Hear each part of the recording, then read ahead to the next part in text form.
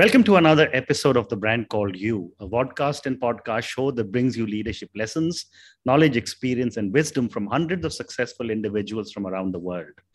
I am your host, Ashutosh Garg, and today I'm delighted and privileged to welcome a friend, a fellow YPR, a person who has had an absolutely incredible journey, who has taken life on his own terms. And most interestingly, soon after our conversation today, he'll be sharing a platform with President Obama. Peter Yoong. Peter, welcome to the show. Thanks, Ashutosh. It's an honor and pleasure, truly. Thank you. Thank you. Pete is the founder of Pulsifi. He's a serial entrepreneur, investor, and startup mentor. He's very involved in the digital industry. And as I just mentioned, he's a fellow YPR. So, Pete, I want to first talk to you about your absolutely incredible childhood. I mean, tell me about your journey from the time you were 7 years old. Wow. Thanks for that, Ashutosh. So I actually came from a educated family. I mean, my dad had a master's degree, and my mom had a degree in English literature from London. And it was a good childhood, although my parents divorced when I was 3. I was born in Malaysia, and my mom brought me to Singapore. But after my mom's second marriage failed, she went from a celebrity in Singapore. She was the first TV newscaster. Wow. And she had a mental breakdown and had various illnesses from there. So essentially, I've been the sole breadwinner for me and my mom since I was 11, selling fish balls and chicken wings on the street, and a street rat, right? And being a street rat, number one, I was constantly running from the police because they just started banning illegal hawking. Mm-hmm. And every night I would be robbed by gangsters who would take away the money and my earnings for the day. And with that, I needed to join the gang to be able to survive. So yes, it was a tough childhood, extremely tough. Well, I mean, Pete, I don't think I've ever met anybody who, from, as you in your words say, street rat to sharing a platform with the US President Obama. I mean, congratulations on an amazing journey. But, you were also, when we were speaking last, you were also telling me about the dot-com boom stage when you almost took your company into $1 billion IPO in the early 2000s. Yes. Tell me about that one. So I've been a digital entrepreneur since '96. My first tech company was out of Australia. Mm-hmm. We were headquartered in Melbourne. And the idea then was to leverage off the very new internet in trading. And the idea was essentially a real-time trading platform that extended all the way to SMEs, right? So it's, as a concept in '96, it's Alibaba with a real-time trading idea. Okay. And while the idea was really big and probably achievable, I think number one, we were too early in the game, and I think if we had tried to really build out the platform, then we would have failed. We would have been too early.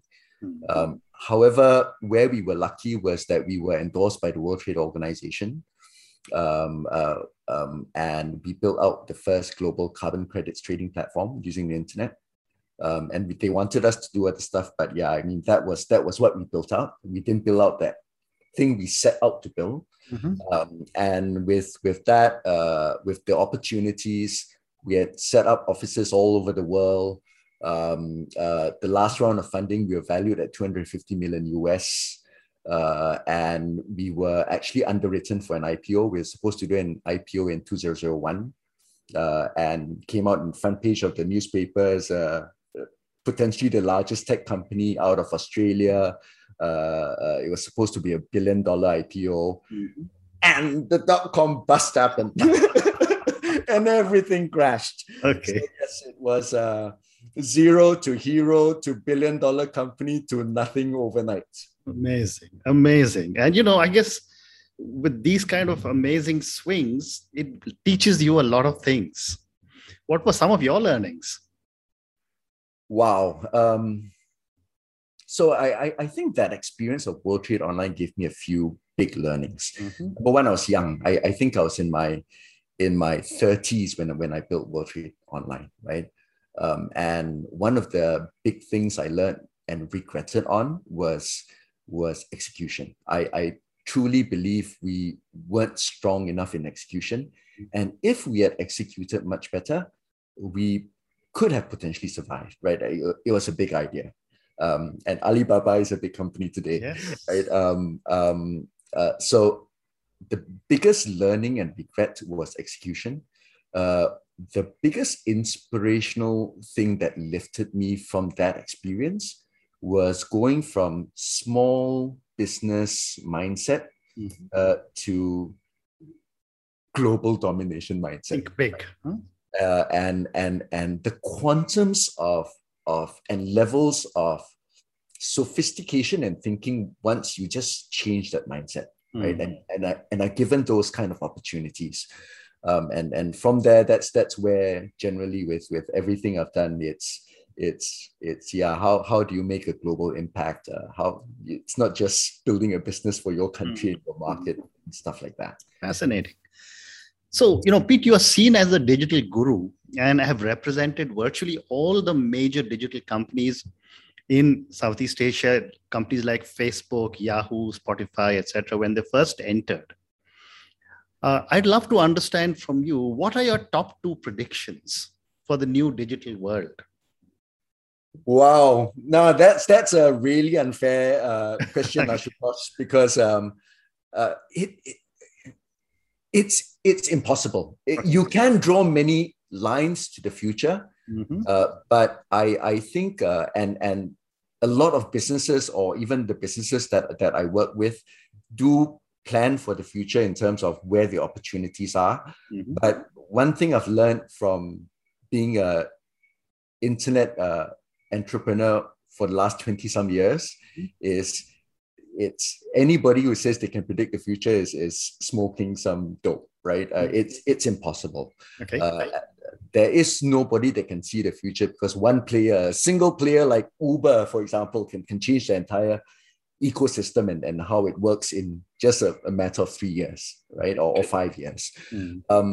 However, one thing that I've learned, so where I'm probably lucky is, so in Southeast Asia, I'm known as one of the pioneers for digital media.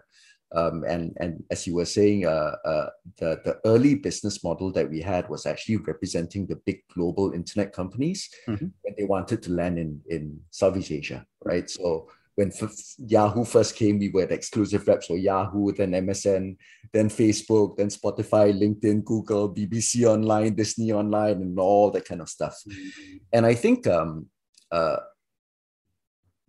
the industry has changed a lot. I think Google and Facebook are huge dominants in the industry. My personal belief and map for the future is that Facebook and Google will not be the dominant guys in the future.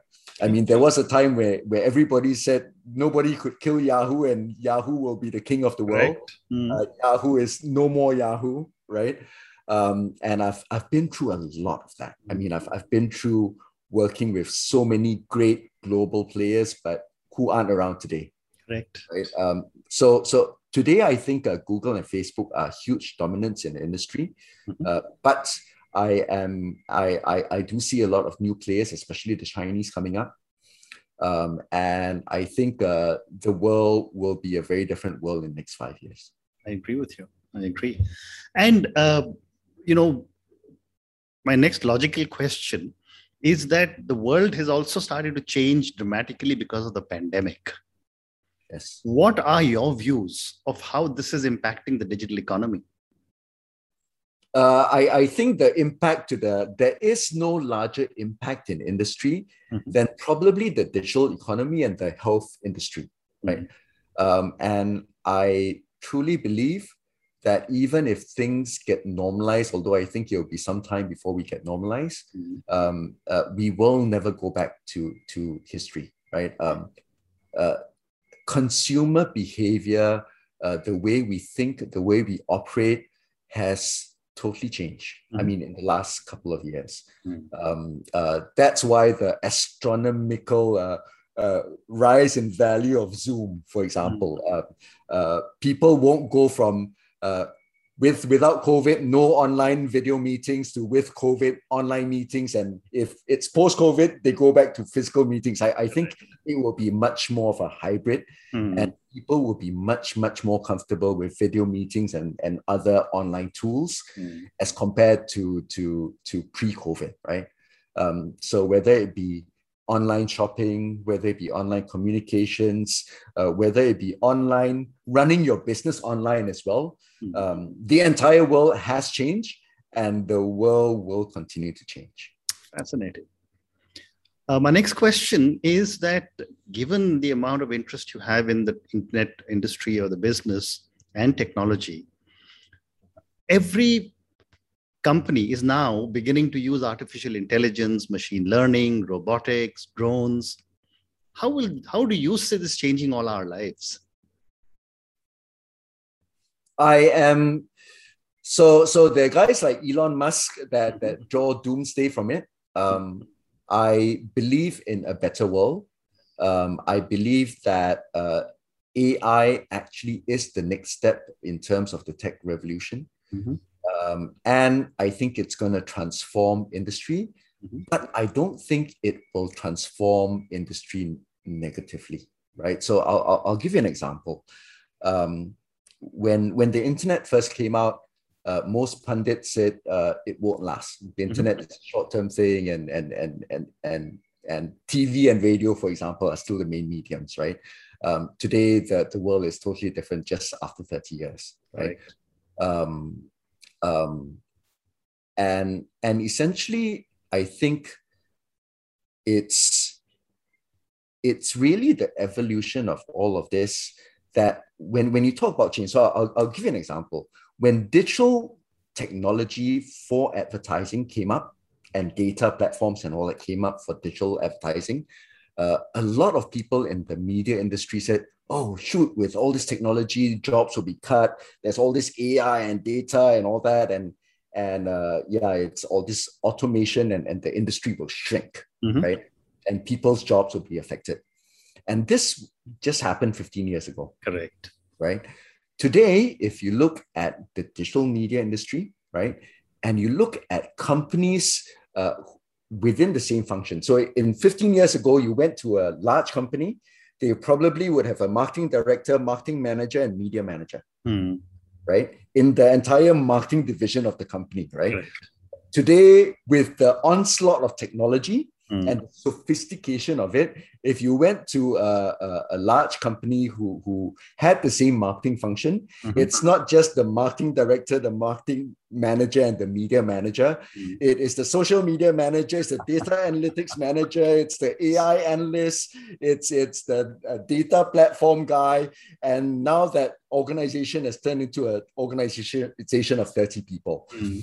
Are they doing the same things that guys in marketing did Mm. 15 years ago? No. It's Mm. become much more sophisticated. Mm. And probably the guys 15 years ago who have not evolved would probably have lost their jobs, right? Mm. But again, it's evolved and more jobs have been created, right? So I don't think, I think the focus changes. The focus changes from automation, right? Process and automation to using data and using it more strategically and stuff. So I think the focus points have changed, but I don't think lives or jobs will be disrupted much by technology.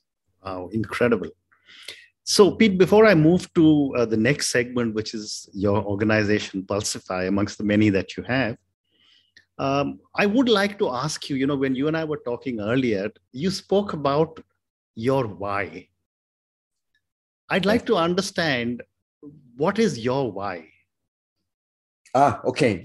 Maybe I'll take it from the track of where we first started, Okay. Ashutosh. So I had a passion in communications when I was a very young boy, right? Mm. And that inspiration actually was from a bad example. Mm. It was actually studying Hitler, right? And how he was the first government or head of a country to use then radio and flyers to be able to communicate to his country and his country members. And where I was absolutely thrown off and fascinated was, how did this guy use mass media to literally brainwash an entire market to believe that another race was equivalent to a rat and worth exterminating, right? I can't even convince my best friend to kill his enemy, let alone an entire country annihilate a race, right? And that fascinated me, that intrigued me. And I grew up in Singapore where Lee Kuan Yew was also using mass media very effectively to transform a nation and people's mindsets and the culture of a nation and stuff like that. And I also grew up with the marketing wars, the early marketing wars, the McDonald's versus KFC wars, the Coke versus the Pepsi wars. And in those early days, I believed that communication shaped the world, and I really wanted to play a part in that industry. So I read every single book on marketing, on communications, on PR and stuff like that. But because I was poor and uneducated, the story is I applied to every single ad agency in Singapore and I got rejected because I was basically uneducated, right?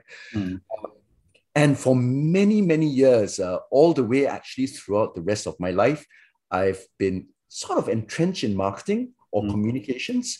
And a lot of the companies that I've founded in the space have been in that space as well. And probably until my 40s, I thought that was my why. That was my force, right, of life, right? And that was the reason for my being. Amazing. And I think over the years, so as I was turning 50, and I was looking back at the why, right? And I'd already started switching industries. I started getting out of the ad industry, and I actually realized that, to me, it was a new realization that my passion was not just in marketing, but it was about people. Okay. And what I've really been proud of is, I mean, people who have come under my wing and been my colleagues and worked for me today are CEOs of public listed companies, senior executives in the big internet companies in the world. And that was the sense of pride. And that was the sense of legacy that I wanted to leave. And that's where I went, hey, actually, that's my why. It's not marketing, right? And mapping that understanding of advertising technology and that passion for people and wanting to bring out the best of people. That's where I founded Pulsifi, right? Where Pulsifi is a data platform where we seek to understand people and find their potential using advertising technology principles. But yes, now lifting them up in the HR space. So again, I think my why has evolved. But having said that, I think a why is extremely important for people to find passion in life. Amazing. So Pete, let's now move to Pulsifi, and we have time for 3 or 4 more questions. You did mention that you're using artificial intelligence to manage talent. Yes. In Pulsifi. Tell me about the venture and how you're doing this. Okay. So I'll give it to you in very broad strokes, because I think if you go into depth, there's too much depth and stuff that we're doing in the AI to be able to explain it, right? So maybe I'll throw in a concept of hiring, right? So I would think a lot of people in your audiences are business people, right? And if you're looking to hire somebody, what really are you looking for? So every company wants great people. And when you're hiring somebody, everybody wants a great hire. Correct. And the question to that person is, so what makes a great hire, right? And if you distill down the points of a great hire would be, okay, there's this role. I need this person to have the relevant experience and skills for the role. So if it's a sales manager, that the guy studied sales or had sales training, and if possible, had experience in doing sales. And that's experience, right? So that's one data set or one bucket of data. But again, if you had 10 people applying for the job as salespeople and they all had sales experience, then what's the differentiator between a good hire and a great hire? Right? Then you'd start saying, okay, it could be his mindset. I think a person who can connect well with people, who is aggressive, has grit, and all that would become a great salesperson, and that's mindset, right? It could be based on job interest. So job interest is like people like working with their hands, or people like fixing stuff, or people like communicate, socializing with other people. So what his work interests are, what his mindset is he a sync with the company culture and the company values, right? So I think there are a lot of different areas which points to this person versus all the other people is a great hire because he's got the right skills, he's got the right mindset, he's got the right interests, he's got a culture fit, he's got leadership potential, and this is his potential in the future, right? And what Pulsifi is essentially a data company where we strive to pull in any kind of data or create that data or get to understand that data, a holistic understanding of people. So it could be hard skills, it could be soft skills, it could be values, it could be interests, it could be how well people perform in jobs, it could be how engaged people are in jobs. And taking all these data sets, essentially build a digital twin model of understanding people's minds. Today, focus on work, but essentially it's how people think, how people feel, and how people act using data. And we are one of the first companies in the world that are doing that. Fantastic. And I just have one more question, which is that how you mentioned about culture. How does Pulsifi factor in culture? Because culture plays a very significant role in the outlook or the view of every individual of the 10 salespeople you spoke about. Yes. So I think there are two parts of approaching culture. One is culture from a organization mindset, right? So an organization may say integrity is important, innovative mindset is important, and stuff like that. So one is company cultures where they have distilled their values from a leadership point of view, that these are the things that are important to us. And when we hire, that these are the values, hopefully, that we can instill in the people that are working with us, or if they share those personal values, right?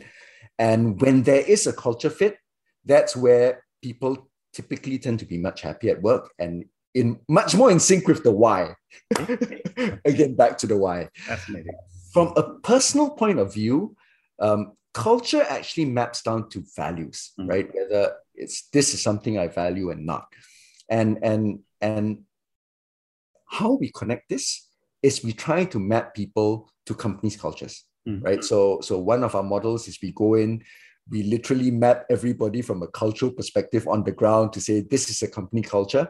And that's where we work with the company to say, okay, this is what the data shows us. This is what you want to build. And where are the bridges that we need to build to be able to get there, right? And when we look at employees, then we look at each employee and how they map to the culture and what the company needs to do to get them in sync with the culture or to hire for culture as well. Fascinating. So, Pete, I've got time for one more question, and I was trying to debate what to ask you. But then I said that, for the thousands of people who will listen to our conversation, you have been the quintessential entrepreneur who's, done so many different things, succeeded, failed, come out again, succeeded again, $1 billion, and so on and so forth. What would your advice be to a young entrepreneur who's starting off on her or his journey as a startup entrepreneur? Wow. Thanks, Ashutosh, for putting it that way. Number one, I don't see myself as a successful person. Okay. I see myself as so. Okay. And I think that there are two big things that I think every startup entrepreneur needs to think about. One is the big why, the vision of the company. And why that's important is it's the North Star. It's the guiding light. It's the thing you want to inspire all your employees, all your clients towards, right? It's the place where when you're at crossroads of knowing which way to turn or which way to head, you look at that North Star and say, okay, between these 5 options, this is the best 2 options to focus on because it gets me to the North Star better, faster, and more efficiently, right? Number 2, it's always about execution, right? And to be able to execute, it's always about building a great team, right? Okay. So I think those are the 2 biggest parts. One is the big picture, which is the guiding light, and it's your force even to get you up in the morning. The other piece is execution, and it's all about people. Incredible. Pete, thank you so much. It's been such an honor and such a pleasure speaking to you. Thank you for your incredible journey. I mean, I've spoken to you twice about this, and each time I've got to know a little more of you. Thank you again, and good luck with your conference with the President of the US. The honor and pleasure was totally mine, Ashutosh. Thank you so much. Thank you for inviting me to your platform. Thank you. Thank you. Thank you for listening to the Brand Called You videocast and podcast, a platform that brings you knowledge, experience, and wisdom of hundreds of successful individuals from around the world. Do visit our website www.tbcy.in to watch and listen to the stories of many more individuals. You can also follow us on YouTube, Facebook, Instagram, and Twitter. Just search for the Brand Called You.